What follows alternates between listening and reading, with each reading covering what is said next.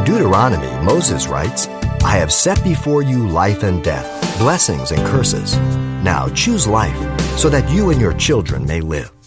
With more, here's Pastor Xavier Reese discussing the simple truths about this new life that is set before us to live on into eternity. The concept of eternal life is often misunderstood, thinking that it simply means life without end. The word eternal means age-abiding life. And the word deals first with the quality of life, and we should always interpret it that way when we look at eternal life in the Scriptures. We usually think of it just as the amount of time. It's about the quality of life that it's talking about. The reference is to God's life, which is outside of man's time domain. The phrase refers to the kind of life produced through the divine nature, as we said in 2 Peter chapter 1, verse 3 through 4. The phrase speaks not only of the present reality, but of the still future fulfillment when you and I will be glorified, Romans 8, 29 and 30. Eternal life. When do you get eternal life? Here. God, quality, life. The word, secondly, speaks of the quantity of life.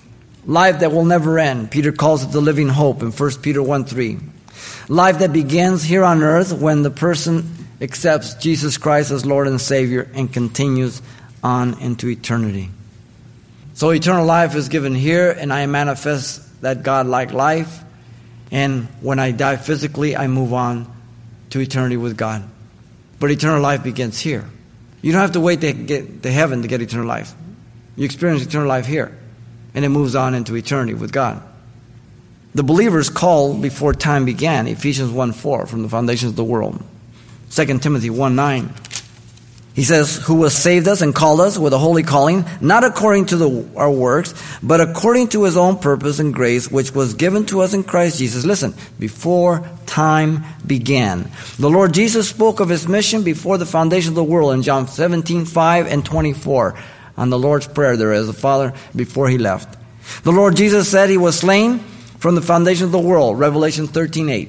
Luke 24:27 speaks about the fulfillment. Hebrews 1:1 speaks about the epitome of God's manifestation in the Son. His promises throughout from the beginning to the very time of the New Testament. In other words, we are seeing the fulfillment of God's promises from the past to the present. The believers called before time began, Ephesians 1:4, from the foundations of the world.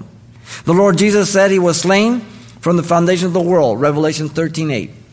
Are you resting in the work of Jesus Christ, yielding and enjoying eternal life here and now? Listen to 1 John 2:24 and 25. Therefore, let that abide in you which you heard from the beginning. If what you heard from the beginning abides in you, and you also will abide in the Son and the Father. And this is the promise that he has promised us, eternal life. Abiding, walking with him. You've been listening to Simple Truths with Pastor Xavier Reese, a daily devotional of the enriching and precious truths found in God's Word. We're glad you joined us and want to mention that today's message, as always, is available on CD for anyone who gets in touch. To make your request, give us a call at 800-651-8352. That's 800-651-8352. Or write us at Simple Truths, 2200 East Colorado Boulevard, Pasadena, California, 91107. Or visit our website, CalvaryChapelPasadena.com.